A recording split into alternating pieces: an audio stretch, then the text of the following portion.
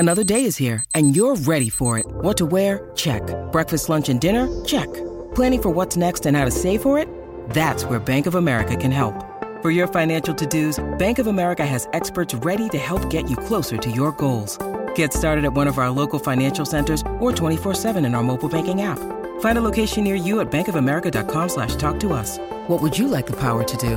Mobile banking requires downloading the app and is only available for select devices. Message and data rates may apply. Bank of America N.A., member FDIC.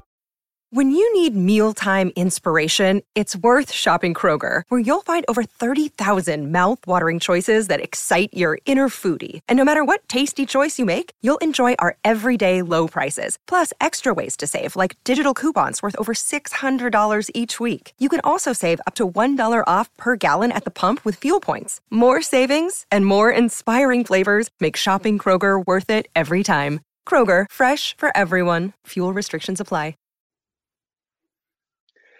Today's podcast is brought to you in association with AG1. As you know, here at the Fight Disciples, we take health and wellness very, very seriously, especially around summertime when we're trying to heat the beach and look incredibly good. That's right, beach god, dad bod, and all that carry on. One man that is absolutely all in on the beach god performance is the one and only Mr. Nicholas P. And AG1 is part of his daily routine. Isn't it, Nicholas?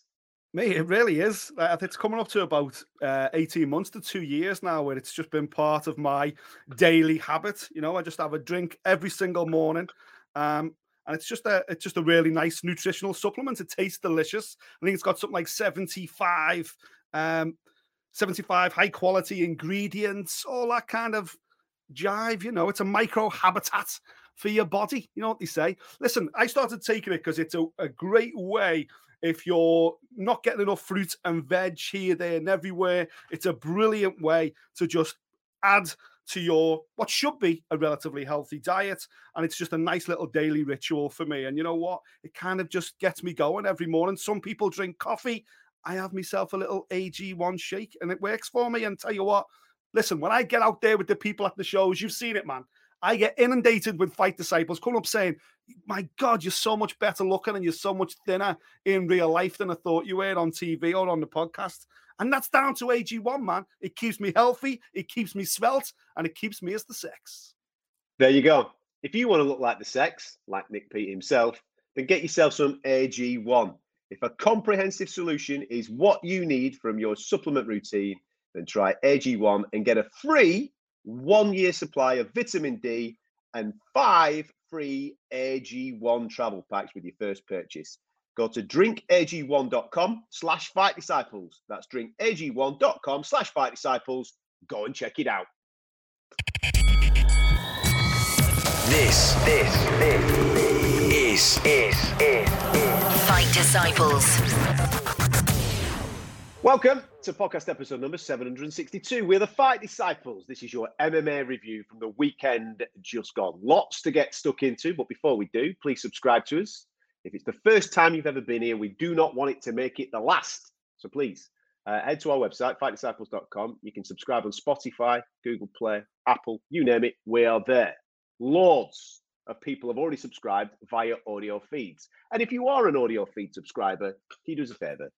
Can you just subscribe to us visually as well? That'd be great. You don't have to watch us if you don't want, because I get it. We're not the most attractive of gentlemen, but you just help boost our profile on YouTube, and that's what we're trying to do at the moment.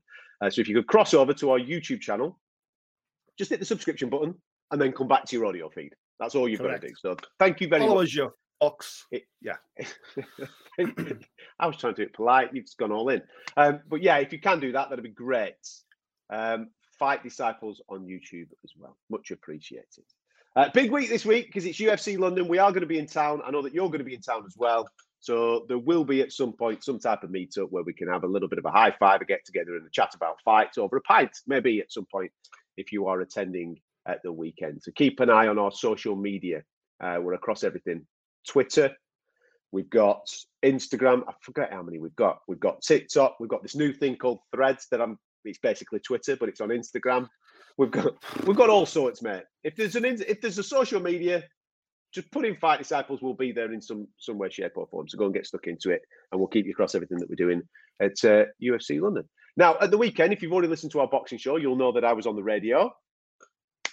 This man was in Wales. That's right. And I'm looking forward to the breakdown on this, because last year you gave us a full rundown of everything that was going on with the Four Nations. Is it technically Five Nations this time? Because there were a team from Sweden in? No, there was no. The Swedes didn't fly over in the end, yeah. But it was a Four Nations. So Four Nations. So the Four Nations. Last year, if you remember when he did this, he highlighted some superstars that are going to be coming through the Four Nations, and then we all jumped on social media and started following a few. And I believe that a few of them are actually shone again in this year's Four Nations. So how was it, my man? How's my mate Mark Goddard?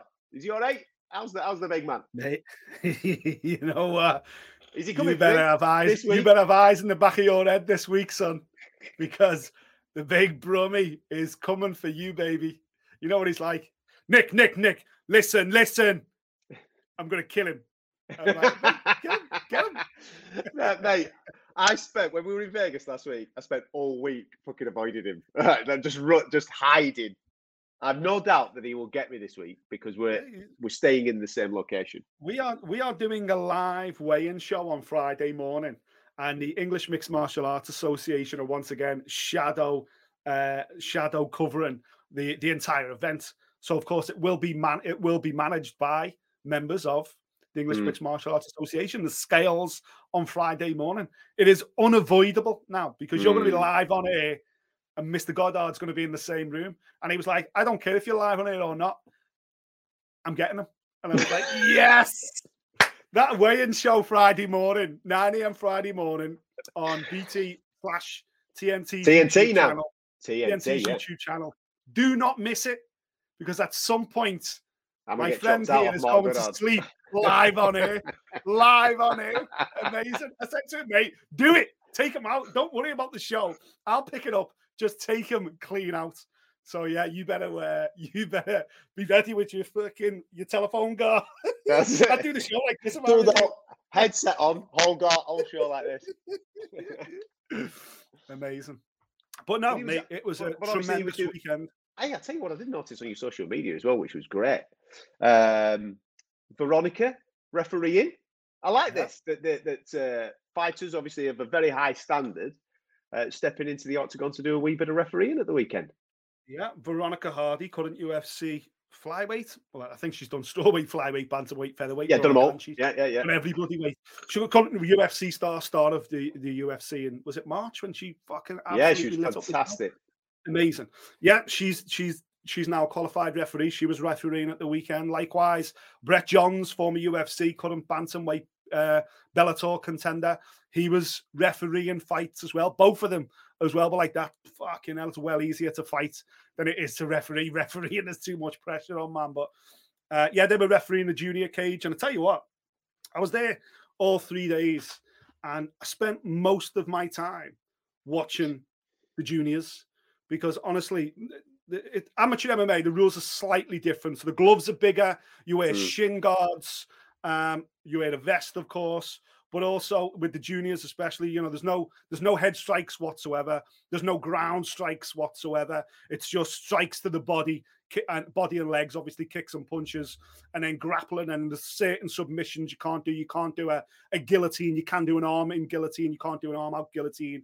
There's other, back like twisters and stuff like that. You can't do anything like that. That might damage the spine or damage the kids. And also in youth amateur MMA, the referee can stop the fight if you are deep in a submission, even if you don't tap, because a lot of these kids are, very brave and whatever else. So if you're deep in a submission and you don't look like you're going to be able to get out of that submission, the referee will stop the fight before anything untoward happens or the kid goes out. Good. Obviously, nothing like that. So it's great. Obviously, the seniors, they are allowed to strike to the head. There's a different rule set over there. It's very similar to the normal rule set. But the kids, honestly, just outstanding. 11, 12, 13, 14 years of age. Some of the grappling that I witnessed at the weekend, some of the transitions from one submission to another, some of the scrambles on the ground especially, were just, honestly, incredible. Absolutely incredible. You got the likes of Dan Hardy and Jack Shaw, and Veronica and even, Mark Goddard and, people who have competed and been around the sport at the very highest level, just like standing there gobsmacked at the quality of these kids. And don't get me wrong, the seniors, some of the stuff going on in that cage was amazing as well. But over the course of 3 days, almost 200 athletes from the 4 nations all competed. There was a prelim day, semi-finals day, effectively, and a finals day for the Class A youth. And then on Sunday was basically finals for the seniors and B and C class youth and whatever else, and just different age groups, different weight divisions. It was just fascinating to be there, man. And do you want me to throw some names at you that stood out? Yeah, did I saw him on social media. Rowan Crocker did the business again. I saw that he was on the podium at some point. I don't know what weight category he was in, but he picked himself up another medal. Yeah, and he was in a great fight as well, where the kid, an English kid, Ollie something. Oh, I didn't make a note of his name, unfortunately, but he made a real fight of it, man. And, Rowan had to really dig deep in that one because it was Herbie? The kid had a weird name, the English lad, but it was a great fight. Rowan's grappling, he's short MMA, isn't he? His grappling's outstanding and it's tough for anyone to live with him. And he got the job done. He won a gold medal. Short MMA, by the way. Shaky Shores, Jim, they had a bag full of gold medals. They were outstanding. But other stands out, especially from that, Jim. Levi Batchelor, he looked incredible in every single performance that he put in. He's another, obviously, a Welsh representative from Scotland. If you remember last year's standout from Scotland, the fighter of the tournament was Cunley Lawal. He won the gold medal in Liverpool, and no one expected him to. And he was the star of the show. He came down to Wales, took a bit of a knock on his eye in winning on Friday, and it was closing over bad, and maybe that hampered his performance. He got beat in the semi-finals on Saturday. He actually went on and won the bronze medal playoff, but the final ended up being Scotland's Lorenzo Parenta, who's Cunley's teammate, and Ireland's Nathan McGillan. And that, for me, was the matchup I was looking forward to most on Sunday. Parenta came through it, won the gold medal, definitely one to look out for. So talented, big, strong unit of a welterweight. And also, but the fight that stole the show by a country mile was in the heavyweight division. There was only 2 entries, so it was his pre-final. And it was Owen Cartridge from England against Trevor Makengo of Scotland. And I swear to God, they knocked 7 kinds of shite out of one another for 3 rounds. It was absolutely brilliant. The other cage, no one was paying attention. Everyone just turned to focus. Everyone was on their feet. It was a proper slobber knocker. They just went for it, man. And it was unbelievable. Honestly, it was a sensational fight. One of them fights where you go, I don't care who's won. I literally don't care. They both literally left everything they had inside that cage. So yeah, Owen Cartridge, Trevor Makengo were both brilliant. It was actually Cartridge who got his hand raised. Nick Owen, shotgun Cartridge, lovely.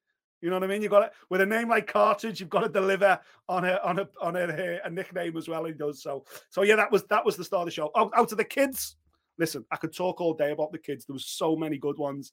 Jasmine Tyson from England was incredible. Alfie Thomas from Wales, incredible.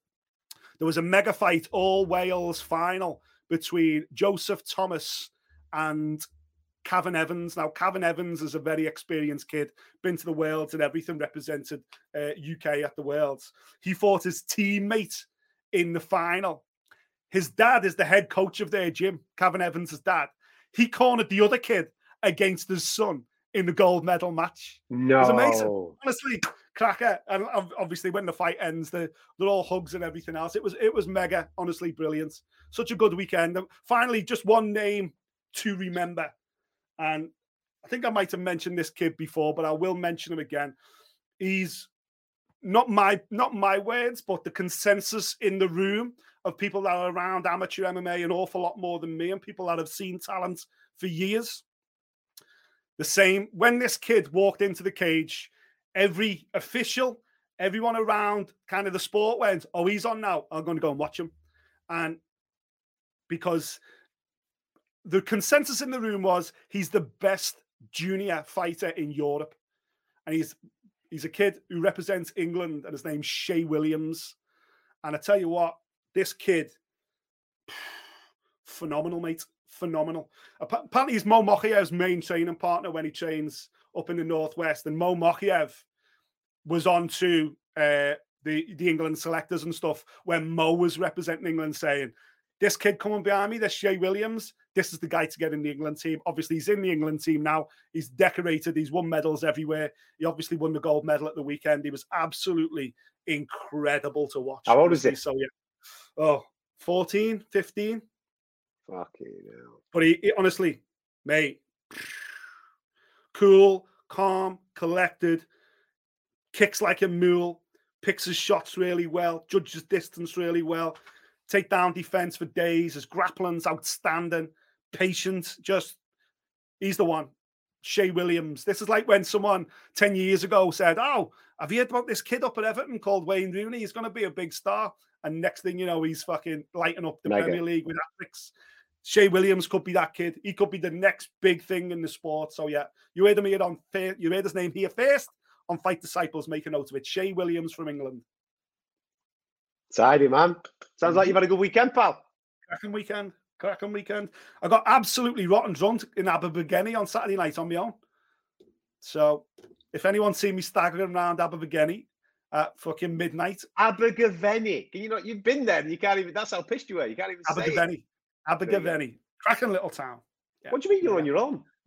Loads of people were there with you. Why did they not come out? We were all staying in different places, and I was up in Abergavenny, which is about 15, 20 minutes away from everyone else. So I sat in a wine bar, watched the boxing on my laptop with and got myself through a bottle and a half of rosé. Lovely jubbly. Very sophisticated me, sitting in wine bars, drinking rosé, watching boxing. Weird. All good. Have you managed to catch up with everything from the Apex? Yes, sure have. All right. Let's talk, man. Let's talk. Let's go main event, first and foremost. Holly Holm against Mayra Bueno Silva. We highlighted it last week. Yeah. Bueno Silva is an elite grappler. That's what she's going to be looking for. She's going to be looking to get her hands on Holly Holm, and she did get her hands on Holly Holm. Yeah. But before I even talk about the finish in the second round, do you know when you watch, this is going to sound horrible what I'm about to say. Do you know when you watch Holly Holm fight, does it feel retro to you? Do you know what I mean? Like now, the martial arts has come on so much, hasn't it? Yeah. And you see female fighters now, and they're so slick, sharp, so well-rounded. It feels like when I watch Holly fight, it feels like I'm still in 2016. Yeah, I get what you're saying. Do you know what there's just the style. It feels like I'm still there. And that sounds really harsh. And I don't want it to be harsh because she's an absolute OG. Therefore, going Hall of Fame vibes, right? Mm-hmm. And I know she's 41 years of age now. And I commend everything that she's doing. She's still in incredible shape. But just stylistically, like she come out and she started fighting, I thought, it just looks dated. Yeah. Does that make sense? Yeah. She's got that like Clay Guida kind of style of like, volume. There you go. Volume. Trying to outwork people. And I'm like, with all due respect, Holly, you're 41 years of age, man. And your style is very similar to where it's always been. Just volume and pressure. Just keep going, keep pouring it on. But, you get to the end of the round, and do you know what? I haven't seen the stats, but I guess the stats for round number one would be Holly Holm outstruck Bueno Silva 3-1. I wouldn't be surprised if the stats look like that. But what Bueno Silva landed was far more damaging than what Holly Holm was landing. So even though she got outstruck, I thought Bueno Silva, end of the first round, I'm like, mate, you're in a fucking good place here because Holly's in fifth gear. And you probably won that round just by landing bigger, stronger shots. And it was messy what Holly was doing. Like, she's an elite boxer, and I was surprised that it's not range control, it's not in and out, it's I'm going to run at you and throw my hands at the same time, and I'm hoping to land something. And I'm like, that's what I mean when I'm talking about retro and dated styles. It just felt like it didn't belong in 2023. And I thought Bueno Silva was cool. She was calm, man. It was like, okay, yeah, all right. So, right, yeah, all right. We're doing that, are we? Right. Mm-hmm. I thought the finish, I don't know what your view of the finish is, but again, going back to a retro look or a dated look, I thought she handed the finish to Bueno Silva. It wasn't a case of like Bueno Silva did something absolutely extraordinary to get the choke. I thought Holly kind of handed it to her just through naivety of getting involved in a clinch and getting that close and positioning her head in a particular place where Bueno Silva must have just been licking her chops going, eh? I do submissions, mate. Yeah, what you doing? Okay, Sam, bye. That was it. End of. It just felt the finish felt very basic. Yeah, we don't see many of those ninja chokes for that reason. I think it is it's a thoroughly avoidable submission if you're aware of what's happening. And it came really quick at the start of that second round. Don't get me wrong. Once it was in, you fucked. Oh yeah, of course. She weren't getting out of it then, Holly Holm. But yeah, I just expected. I don't know. I kind of expected Holly. She was the favourite. She was the betting favourite as well. It's very rare that the judges get it. The bookies in Las Vegas. Yeah, but we told them last week what the crack was. We said what was going to happen. We said where Silva's strengths are. That's what we said. Of course. And it was like, Holly just got to use experience, take down defense, keep this fight standing and keep it at range and get those nice big kicks going and work on her boxing. But the boxing was rushed. Yeah. And the head kicks were telegraphed. And I just think, with all due respect, she just looked old. Do you know what I mean? She looked 41. She doesn't look 41 visually. She still looks like she's in her 20s. She looks incredible. But the sharpness isn't there. Yeah, the sharpness wasn't there. The IQ wasn't there. It was just kind of like a bit of a rinse and repeat performance. And that unfortunately that's what happens when you get older. The reflexes just aren't quite there. The sharpness just isn't quite there. And maybe that's why you make a mistake like this, because we I know it's rumor that I started, but it caught fire now. And the UFC will be gauging this Ronda chatter. And even if they haven't made contact with Ronda, and I'm sure they have, I'm sure they've had a conversation, but even if they hadn't at that point, it would have been work on, actually, this is kind of blew up on social media, Ronda, and the title belt is vacant. We're open if you want to do a little GSP number and fly back, and we'll throw you straight in for this title belt. We don't give a fuck. We do what we want. And I'm pretty sure that if that conversation has got any merits, and again, I know I started it as a rumor, but still, these things catch fire that way. Holly would have been in pole position to go, well, we'll redo that, because that was the end of Ronda's chapter in MMA, really, because it was Holly Holm, then Nunes, game over. So we're going to play that back and see if we can reinvent Ronda. I just think she kind of blew it here. This was a big moment. Whether she took her eye off the ball, whether she was looking past it, or whether, with all due respect, as harsh as it is, she's just past it. Yeah, I don't know. But listen, it was Bueno Silva's night. She looked great. Again, I thought she took the first, and the finish was just like mega. It was a dream performance from Bueno Silva. That's the stuff you dream about. Doing that to a former champion. Stand up, fucking choke. Mega. Yeah, great win. Fantastic win. This card's a little bit weird, right? Because you look at prelims and it is decision heavy, but you look at main card and there's so many moments here where you go, fucking hell. Right, okay, sound. And the actual moment, if you've just come in and looked at results, the result doesn't necessarily always tell the story of the way that the fight led to the result, if that makes sense. For example, I'm going to save Jack Della Maddalena to the end, right? Because this is batshit crazy. Because Bassil Hafez is my new favorite person in the world, right? But we'll come to it. We'll come to that at the end. Let's do Albert Duraev against Jung Yong Park. Let's do that one, right? Because Park gets the win, right? He gets a submission victory. But the tail of the fight that leads to it, Duraev sets off at like 100 miles an hour, throwing. And again, this is a guy that's not necessarily known for the smoothest of striking, let's just say. And Duraev, absolutely, output straight away. He's chucking bombs left, right, and centre. He's having a whale of a time in the first round, isn't he? Having a good old time. Next thing you know, he ends up in a fucking choke right at the end of the first round. You're thinking, you've just thrown the round away. It's kind of neck and neck for a period of time, but you think that Duraev's kind of up.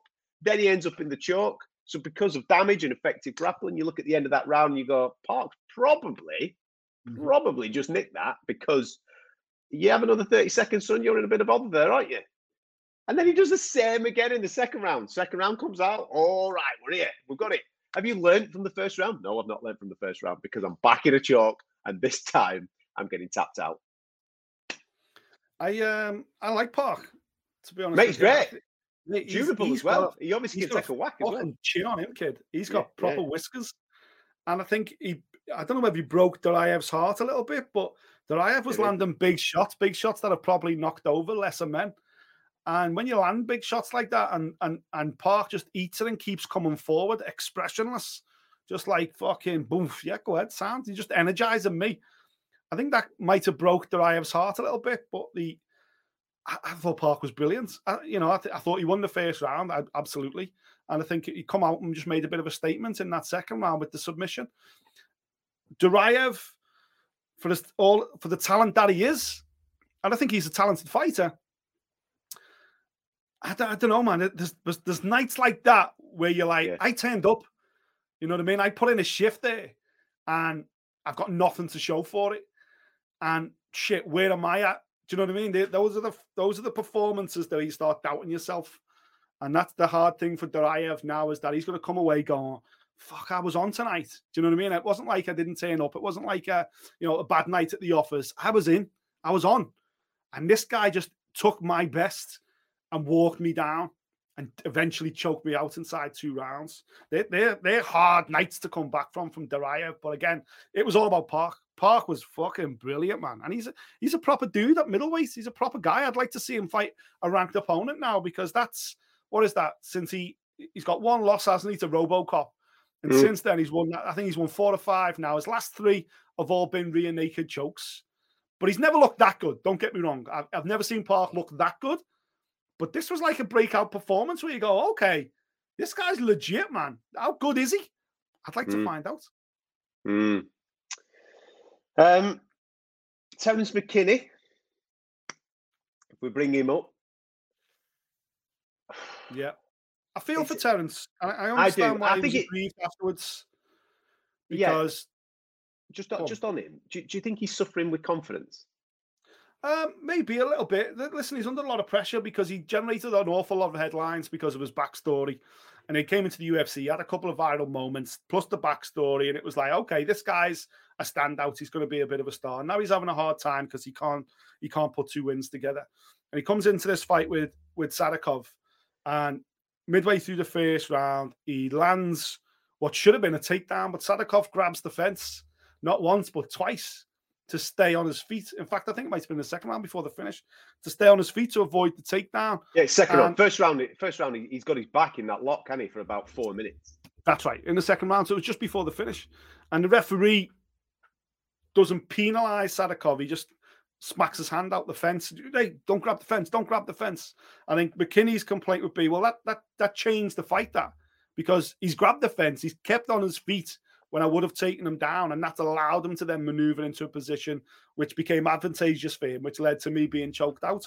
I do feel for him, because I kind of agree, yeah, man. Maybe the punishment should have been greater in that moment. But obviously, listen, again, I've seen referees do that, and fights continue to play out, and it not leading to a fight-ending scenario so quickly. So I kind of feel for the referee, because every time someone accidentally grabs, it's just instinct, isn't it, to grab the fence? But in that moment, McKinney's argument was, well, that was me in the offense. Because you didn't penalize him, it then became me in defense rather than offense. So, yeah, man, I thought it was tough for him. Listen, Sadikov got it done, and obviously Terence probably got accused a bit of sour grapes for his complaint. But I think there's a little bit of value in what he was saying. Mother's Day is around the corner. Find the perfect gift for the mom in your life with a stunning piece of jewelry from Blue Nile. From timeless pearls to dazzling gemstones, Blue Nile has something she'll adore. Need it fast? Most items can ship overnight. Plus, enjoy guaranteed free shipping and returns. Don't miss our special Mother's Day deals. Save big on the season's most beautiful trends. For a limited time, get up to 50% off by going to BlueNile.com. That's BlueNile.com. Yeah, I get that. There is value in what he's saying. But, like that, for example, the first round, he spends, 4 minutes in that lock, and he's working away, he's going away. It just felt like a safe thing, you know what I mean? It wasn't like he was dishing out damage, wasn't he? He wasn't absolutely battering the living daylights out of him. And it wasn't a case of, right, I've got this grip on and I've got this choke on and I'm doing this, that, and the other. Don't get me wrong, the body lock is it's solid. It's not going anywhere. Yeah. But for 4 minutes, it was a bit of a, come on, you've got the fucker for 4 minutes, man. What are you doing with him? And he didn't really do it. And I'll tell you what I do love. I love Ray Longo, mate. I love it when they go to Ray Longo in the corner and they put the microphone on him, because he's just no filter whatsoever. He goes, he said something like, he's giving you the best. You've seen the best of him now for 4 minutes. That's it. He ain't going to do fuck all else. Go and get angry. Come on, man. Go and fuck this dude up. This is elite. This is just elite corner work. He's going to go, get angry, man. Go and fuck the dude up. What's up with you? And Sadikov's like, okay. And off he goes, trots off. And does. Yeah, he did. Obviously, there's the situation with the cage grab. I get it. And they should be punished a lot more. But for me, I just think Terence McKinney's suffering with confidence, because he bounces into the UFC, 7-second knockout. Matt Frivola's not a fucking joker, mate. He's legit. Mm-hmm. And he bounced in and smokes him. So there's pump. There's a lot of pump on him. And then he gets kneed, he gets finished. He gets kneed, he gets finished. And I just personally think he's a young kid.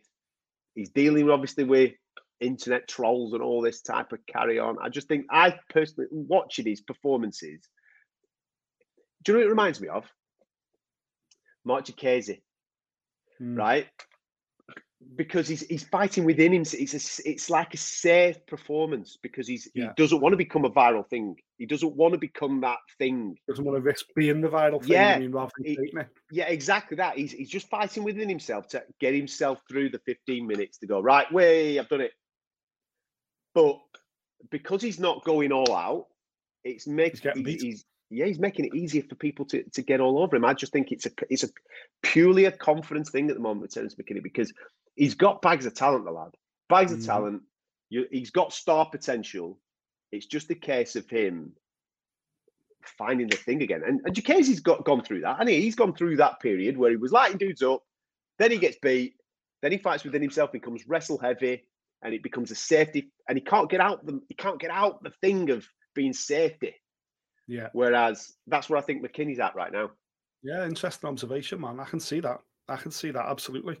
But listen, that can be a multitude of things, but he needs to get that sorted, because what's that now? He's lost 3 out of his last 4, or two out of his last 3, or whatever. 3 out of his last 4, I think he's lost now. So he needs to find himself quickly, because this sport, unless you can't afford to be losing a succession of fights if you're not up there in the rankings, losing to top guys. So don't get me wrong, I thought Sadikov looked great. Yeah, he did. Attention to that. I thought he looked great. He worked the microphone as well. He said, "Hey, I'm from New York. Get me on in New York, man. There's no show without the Sadikov." Brilliant. That's great, man. I wouldn't be completely against the UFC running this back, and that's probably not fair on Sadikov. But then Terence McKinney, I thought there's value in. He did grab the fence. That did stop whatever. Yeah, so there is. I wouldn't be against running it back in New York, but yeah. What did you make of the Francisco Prado stoppage of Ottman Azatar? What do you think of the stoppage? This is weird, right? Because the build up to the stoppage, I actually thought Azatar was doing quite well. I thought he was well in that fight. I thought it was a very even-ish contest. Maybe Azatar slightly up, and then you have obviously he catches him. Prado catches him with a belter, doesn't he? And he sinks him. So then you have the ground and pound. Then you have the moment. But if we're really brutally honest about it, listen, refereeing's tough. We know it's fucking tough. He's there. He's right in the moment, and he's watching it, isn't he? And he gave it a chance to go. He stepped in once and he stepped back. And he stepped in, he stepped back. He did, but if we're dead honest, and I know there's claret everywhere, and it might look visually worse than what it was. Azatar kicks him off, mate. It's not a case of as he steps in. As he steps in, the kick literally simultaneously happens. I think the referee's a second too early. Do you know what I mean? Yeah, or you could argue he's a second too late, because here's what I found. Without the kickoff, and again, as the referee steps in, Azatar kicks him away. Literally the same moment. And he's making the movement to get up as well at the same time. He is kicking and moving. Had the referee stepped in a second earlier, I don't think there's any complaints. There's no complaints from me, because Prado's Langdon, hammer fist, and there must be at least fucking 7, 8, maybe even 9 that land pretty clean as well. There's 1 or 2 moments where Azatar's head bounces off the canvas, and you just see his head stay on the canvas. You know, I'm not saying he was knocked out, but he certainly felt those strikes where he's like, coming back into it. And there was a couple of moments, and the referee went, "I'm going in." Azatar lifted his head back up and start trying to fight for hands again. And the referee just stepped out, and all this is happening in split-second time. And of course, the referee kind of goes to go. No, he's okay. Oh, no, he's okay. I better go now. And I think it's the second or at least the third time that he eventually goes. And again, if he goes a second earlier, I'm like, that's a great stoppage. Good stoppage. Azatar was, just getting his head smashed in there. Prado was in the zone. But because of the kick comes simultaneous to the stoppage, I can see why Azatar's pissed, man, because he's like, oh, fuck, I've just kicked him off. So yeah, man. I don't think it was a terrible stoppage. No, it's not a terrible one. I understand both sides of the argument here. Yeah, it's not terrible. It just optically it just looks bad. But like you just said, if he goes even half a second earlier, it's sound. But we say it all the time on the show. I'd rather someone be early than late, mate. And Predator lit him up. He did light him up. You know what I mean? Look at the gash on the fucking side of the kid's head. It's that heavy shots. He was landing. Yeah. Good win for Prado, by the way. Very good win. He's an interesting dude, isn't he? He's a stocky dude, isn't he? Like a thick set kid. Yeah. Could take a whack as well, because I thought, like I said, Otmar Azatar cracked him a couple of times, cracked him good, and he seemed to just eat it up, walk through it, fished it straight back out. Yeah, he's a talented lad, and he's obviously got a bit of a nasty streak about him, because when he sniffed it, he went straight through the gears to get himself the victory. He's very strong, very strong, and that was a big moment for both of them. We talked about it on Thursday. This was like a bit of a crossroads fight. Both of them coming off defeats for the first time. How are they going to react? It was a big moment, lovely bit of matchmaking, and I think Prado will fly after that. That was a big win, that for him, massive win. Right, Bassil. I'm not talking about the decision. There's only one decision on that main card. I'm not talking about that. I'm talking about Bassil. Well, this is the decision, isn't it? Let's talk about this decision. Bassil is the main man, right? Bassil Hafez. We took the piss last week, didn't we, with a phone call that went into Bassil, and he just rocked and rolled and went straight in. Off the back of last week's show, I started doing a little bit of nosing around. Who is Bassil? Never heard of him. Who the fuck is Bassil? What the fuck is Bassil all about? Anyway, he's rocking and rolling with Justin Gaethje on the mats up there, isn't he? And all that. I'm thinking, all right, Bassil could do a bit. If he's hanging out with them lads, he could do a bit. Turns out Bassil could do a bit, and he don't give a fuck about Jack Della Maddalena, does he? Fair enough, lad. So Jack Della Maddalena was supposed to fight the week before. His fight ends up falling off, and he stays in Las Vegas to get himself a knock. Bassil Hafez sticks his hand up. Bear in mind, we are told that Bassil Hafez has put his hand up previously to fight Jack Della Maddalena and Bo Nickel. He said, I'll have him and all. I don't give a fuck, mate. Give him. So Bassil does not give a shit, right? trots into the octagon. We're all expecting, right? We've said he's in shape, man. Mate, ripped to bits. So we know that Jack Della Maddalena is one of the best boxers in the UFC. There's no doubt about that. And he needed all those fucking skills to navigate Bassil Hafez at the weekend, because he's thinking, right, sound.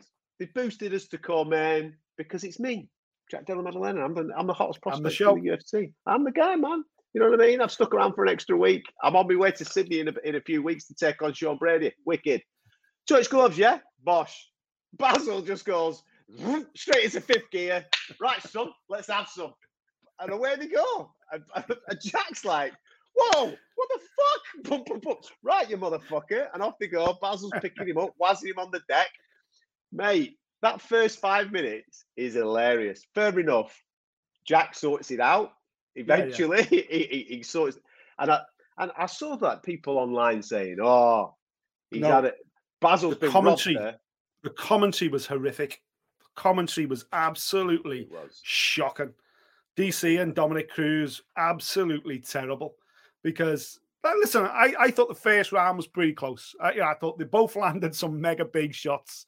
Bassil had some moments on the ground as well where Jack was repeatedly going for the guillotine, and Bassil's grappling game was excellent. He kept getting side control. On the ground, Bassil's outstanding. Yeah, he was very good top pressure. And listen, I thought the first round was really close. In fact, I'd give it to Bassil. I was like, yeah, man, you got your bell rang a few times, but you rang Jack's bell a few times well, man. You landed some big punches, and this is a damaged business. What the issue I had with Bassil, certainly in 2 and in 3, which is not something that the exact opposite of what the commentary team picked up on. Dominic Cruz and Daniel Cormier especially get so excited when someone scores a takedown. Yeah, but a takedown is just a change of position.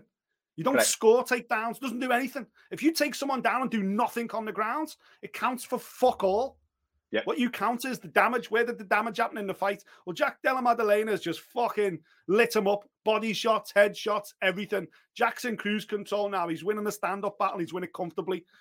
On 2 occasions, he incorrectly goes for a guillotine, which his corner team savaged him for. And by pulling down, Bassil was able to go to his happy place, which was the grappling, into side control, blah, blah, blah. And he's got top heavy pressure, everything else. But he didn't do anything. He didn't threaten Jack on the ground at all. There's no sustained ground and pound. There's no submission attempts whatsoever. All he's done is change position. You don't reward that.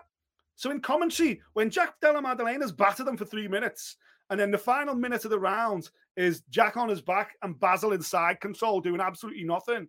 And you've got Dominic Cruz and Daniel Cormier going, I think he's just pinched that round. I think he's pinched the round here, hasn't he? He hasn't done anything. What are you talking about? And you always know when the commentary is off. Because if you noticed in the UFC, at the start of 2, 3, and 4 and 5, they will flash up social media posts from fighters, 1 or 2 media members, tell you how the round's gone. How's the round being scored? How's the round being scored? Yes. When the commentary is off and they're talking wham, they never flash them up because Daniel Cormier and Dominic Cruz are talking about Bassil winning the fight. Yeah. And you won't see any posts because everybody else who actually knows how to score fights are saying, he's winning this fight. Jack Della Maddalena's probably 2 up now. And they're saying the exact opposite. So they don't flash it up, the UFC. Do you know what I mean? Because they know. And then what makes it worse is in round 3, DC's going, well, the bookies have got Jack Della Maddalena minus 3,000 up now. Well, they're obviously seeing something we're not seeing. And I'm like, yeah, we are all seeing what you're seeing, DC. You just don't know how to score a fight.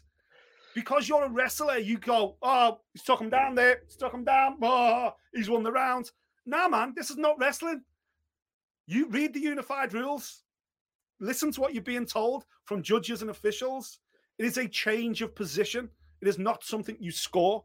And even though, as I say, Bassil had got a couple of takedowns in 2, maybe even 1 or 2 in 3, he did 0 with it. Jack Della Maddalena wins 2 and 3 comfortably. And you know what? I could even argue he won 1. Yeah, I think I did, based on what you've just said there. Regarding takedowns, unless you slam someone through the fucking mat. Yeah, correct. You know what I mean? You because it's classed as damage, you could score that, but it is a change of position, as you've just rightfully said. I thought Jack won comfortably. So when I went on social media, people are going, it's like Paddy and Jared Gordon, that. So Robert, mate, they were going fucking wild for it. And I'm going, what are you talking about?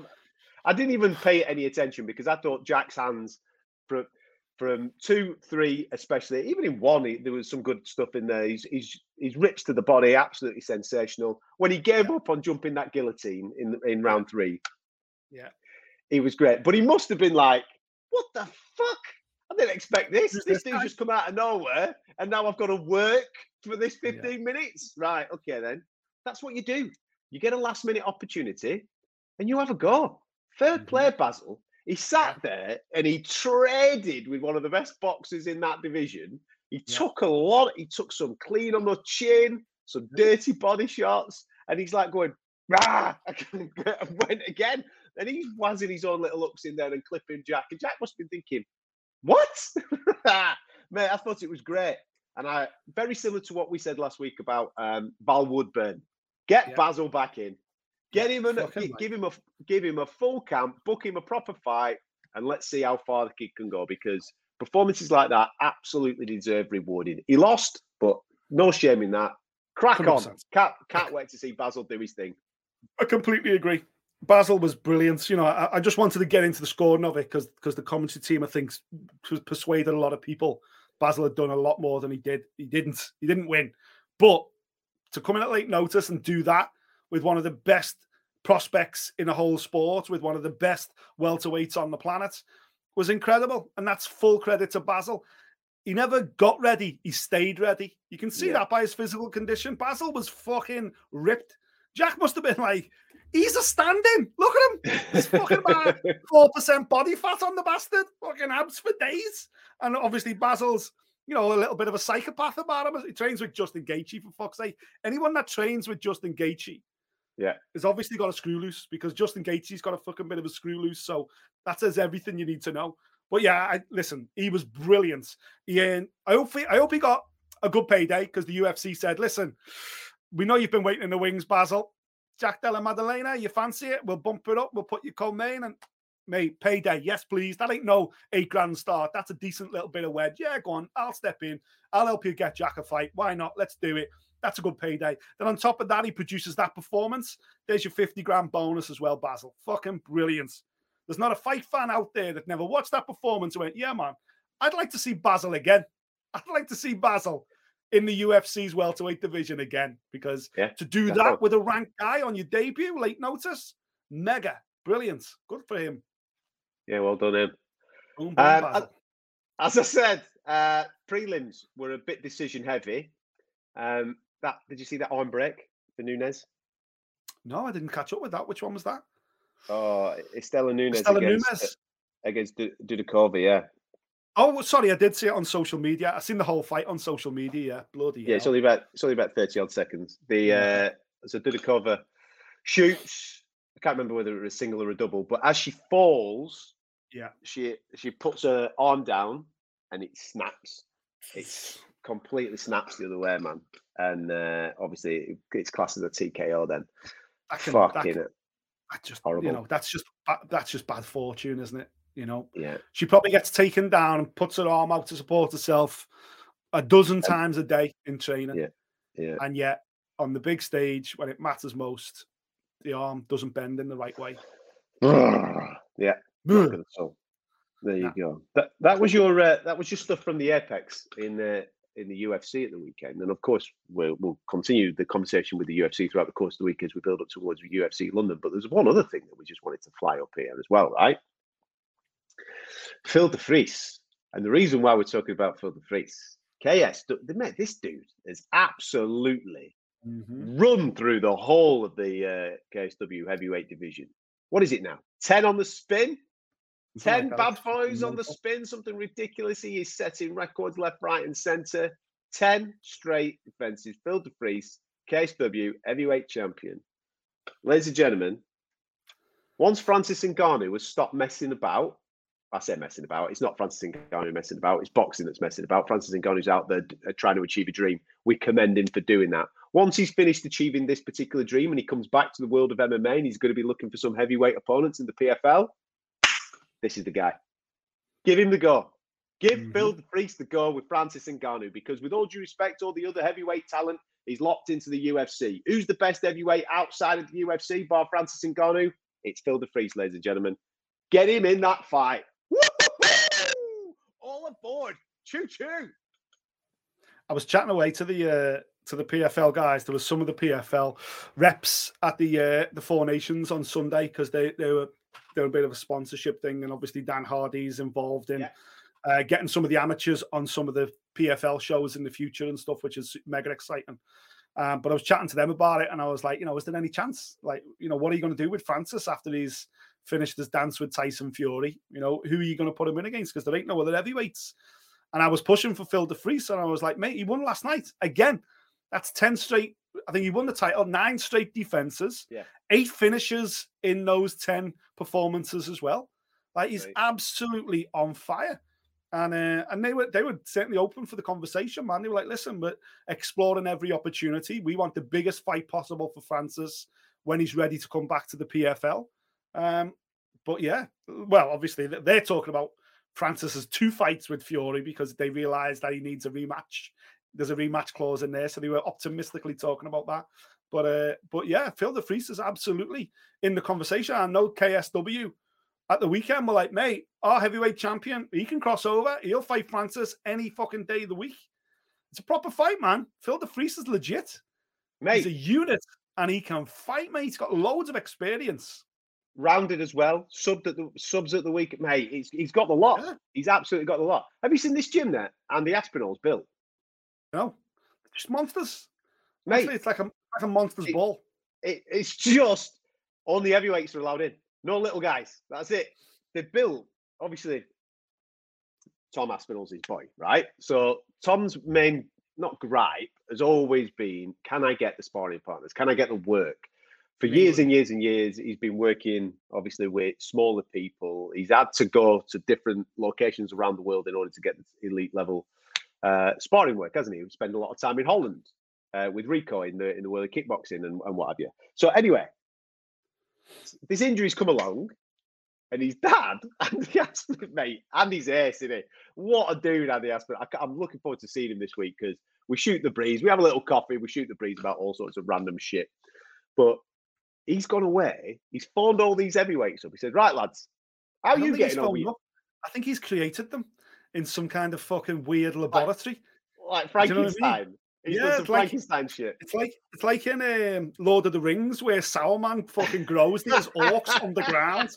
He's fucking fighting Uruk-hai. That's what they are. They're like Andy Aspinall's fighting Uruk-hai. Big fucking white handprint on the faces.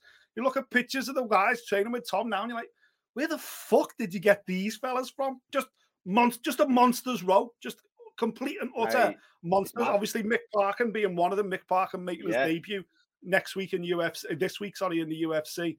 Mega. Unbelievable. Honestly, the fight in Uruk-hai, that's what they should call a gym. I'm going to speak to him about that. He's basically found out that all heavyweights have problems finding the size of sparring partner. So he's basically gone, well, why don't we all just get together and beat the fuck out of each other? Right? So that's what he's done. He's built this super gym of these heavyweights. Phil de Vries is obviously in there. You've just mentioned Mick, who's making his UFC debut this weekend. Tom's obviously in there getting this graft. Mate, Andy Aspinall's heavyweight fucking Lord of the Rings taking over team. Fighting Uruk-hai. That's who they are. There's about 10 of these fucking 20-stone monsters that are running around the gaff, kicking shit out of each other. Mate, wherever that gym is, I'd love to own like a calf nearby because you'd make a fucking fortune. Can you imagine the amount of fucking pancakes and syrup those bastards get through? Jesus Christ. Whoever owns the local calf by that gym must be fucking picking a boat like Conor McGregor right now. Unbelievable. Damn right. They'll all be on deck. They'll all be on deck this week because a few of them will be in Tom's corner. With his dad. Looking forward to seeing him back in action. It's going to be some week as Tom Aspinall takes back to the O2 Arena to take on Marcin Tybura. That's us done for this week. Listen. I hope just on that UFC London, because we've mentioned it, but we haven't really mentioned it. Mate, we're totally aware of the fact that, my personal opinion, the tickets are overpriced. Tickets for UFC London are overpriced. Unfortunately, when they did the numbered event in March with Leon Edwards and the price went through the roof, and we know better than anyone, we both promised our dads tickets for Christmas, not knowing that the prices were going to go through the roof, cost us a bleeding fortune. But the ticket price, because it's sold out then, they've kept it the same for this fight night event. And with all due respect, it's not fair. It really isn't fair. You know, the ticket prices are absolutely shocking. So I feel for a lot of fans out there, mate. A lot of Fight Disciples have reached out. People that we've seen and had a bevy with at every UFC event that are reaching out, going, mate, I literally just cannot afford this anymore. I cannot afford it. And hopefully the UFC will realize that, you know, the UFC is in a weird spot right now because the new owners Endeavor, they've got investors that want to return on that money. And we can all see it. You know, you watch the UFC event at the weekend. Honestly, can they get any more fucking logos on that canvas? It's getting ridiculous now. It's starting to become a distraction, honestly. There used to be 4 or 5 major logos. Now there could be as many as 20 logos on the octagon. And it's off-putting, I'll be honest with you. It's like fucking a NASCAR jacket. It's crazy. But the new owners want to see returns. And with all, you go to a market and you rinse that market and you sell out, they're never going to drop the prices again. You know, and hopefully they learn from it. And it sounds brutal, but I kind of don't want it to be a sellout because I want them to go. Okay. I don't think it is at the moment, is it? I don't think it is a sellout. Last I heard, they were closing the upper balcony, so I don't know whether they've moved tickets around or they're going to do something else. Listen, if it isn't a sellout, hopefully the UFC did the right thing and go down to places like London Shoot Fighters and GB Top Team and go, there's fucking 50 tickets for the kids, there's 50 tickets for your youth, and fill the place up with maybe the next generation that can't afford it and bleed. Listen, I'll be totally honest. If I wasn't in the privileged position that we're in, I wouldn't be able to afford it. The tickets are What's the cheapest ticket? What is it? What is the cheapest ticket? Well, I think it's about 200 quid or something like that, 170 quid. And that's for the bleachers, you know what I mean? And then you put on the fact that travel, which is once again disrupted this weekend. So getting to London this weekend's a nightmare because the trains are all over the place. I don't think there's any trains on Friday or Saturday, which is fucking ridiculous again. But again, we experienced this with the cup final not too long ago. Yeah. And then hotels, you put a London hotel place on there as well. You know, even to go alone, you're it's 500 quid to a grand, isn't it? That's it. You know, imagine you wanted to take your son. Imagine your son or your daughter or your wife or your boyfriend or whatever was a massive fan. You thought, you know what, we'll go together. We'll have a great weekend down in London. You're looking at over $1,000 for one night's entertainment when you put everything in. And it's not where I want this sport to be. We are still in the growth stage. We are still in the stage where mixed martial arts, for a lot of people, is still like, oh yeah, I'm starting to get into it now. I'm really starting to enjoy it. At the massive boom time during COVID, because it was the only sport still going. And judging by what I saw at the weekend, there's more and more families and everyone getting involved, and the sport is absolutely growing exponentially on a grassroots level. But if you're outpricing people from seeing the Champions League of the sport, then you're causing a disconnect already. It's got to be a smooth transition to go, oh, yeah, man, I'm all in. My son trains it now. My daughter trains it now. I'm going to take them to see the UFC so they can aspire to one day be there. And then you look at it, and for a family of 4, you know, you're looking at the same price as a week in Spain. Yeah. You know, again, listen, we very rarely criticize the UFC on this show because we love it, and they're doing it right, especially when we compare it to other fight sports. We're getting what we want. We're getting what we want out of the sport when it comes to UFC in terms of delivering the fights we need to see. But they've got this one wrong, and hopefully they realize that. And hopefully, when they do come back to the UK and to Europe in the future, they price the tickets right, because we can't be outpricing fans at this stage because you're pushing them away. Be interesting to see what Paris is priced at. Listen, I'm going to be honest. I'm totally oblivious to this because obviously I'm not in the getting online and trying to buy tickets anymore, am I? Because, like you say, we're in a privileged position where we go along as people that are covering this for our broadcast. Yeah, be interested to see where Paris is at and whether it's equivalent price. It'd just be interesting to see this week. You know, when we put a little note out there, probably on Friday, to say, come and have a beer with the lads. Yeah, what the buzz is like. Any of the old familiar faces turn up, because there's a lot of Fight Disciples that go to all the European UFC events, and you know them. You know, there's a dozen or more that we've seen regularly at UFC London, UFC Paris. Mate, we just saw a lot of them in Vegas. Yeah. Kelly and her crew, they're all out there, aren't they? They go all over the world. How many of them are going to be able to make it to London? Because, you know, it's all good. It's all good and well going, right, you know what? I'm going to spend a couple of £1,000. I'm going to go to Las Vegas. It's a bit of a dream. I'm going to go to New York. But when it's a couple of £1,000 to go to London, Yeah. As much as I love Tom, as much as I love Molly, Jesus Christ, for a fight night, you're talking thousands of pounds. Wait a minute, I could fucking probably go to Las Vegas or New York for similar money. That's when it becomes a problem. Yeah. But anyway, still can't wait. What a great week we're going to have. I'll see you tonight in London then, I guess. Yeah, we'll be there. Balls deep. Enjoying it. Well, I won't be. I'll be getting choked out by Mark Goddard, so there's something Correct. to tune in for. Make sure you get stuck into any of that nonsense. Have you been practicing your TNT puns? Welcome to TNT for an explosive night. Light the fuse paper, kids. We are ready to go on TNT. That's it. New channel this week. All guns blazing.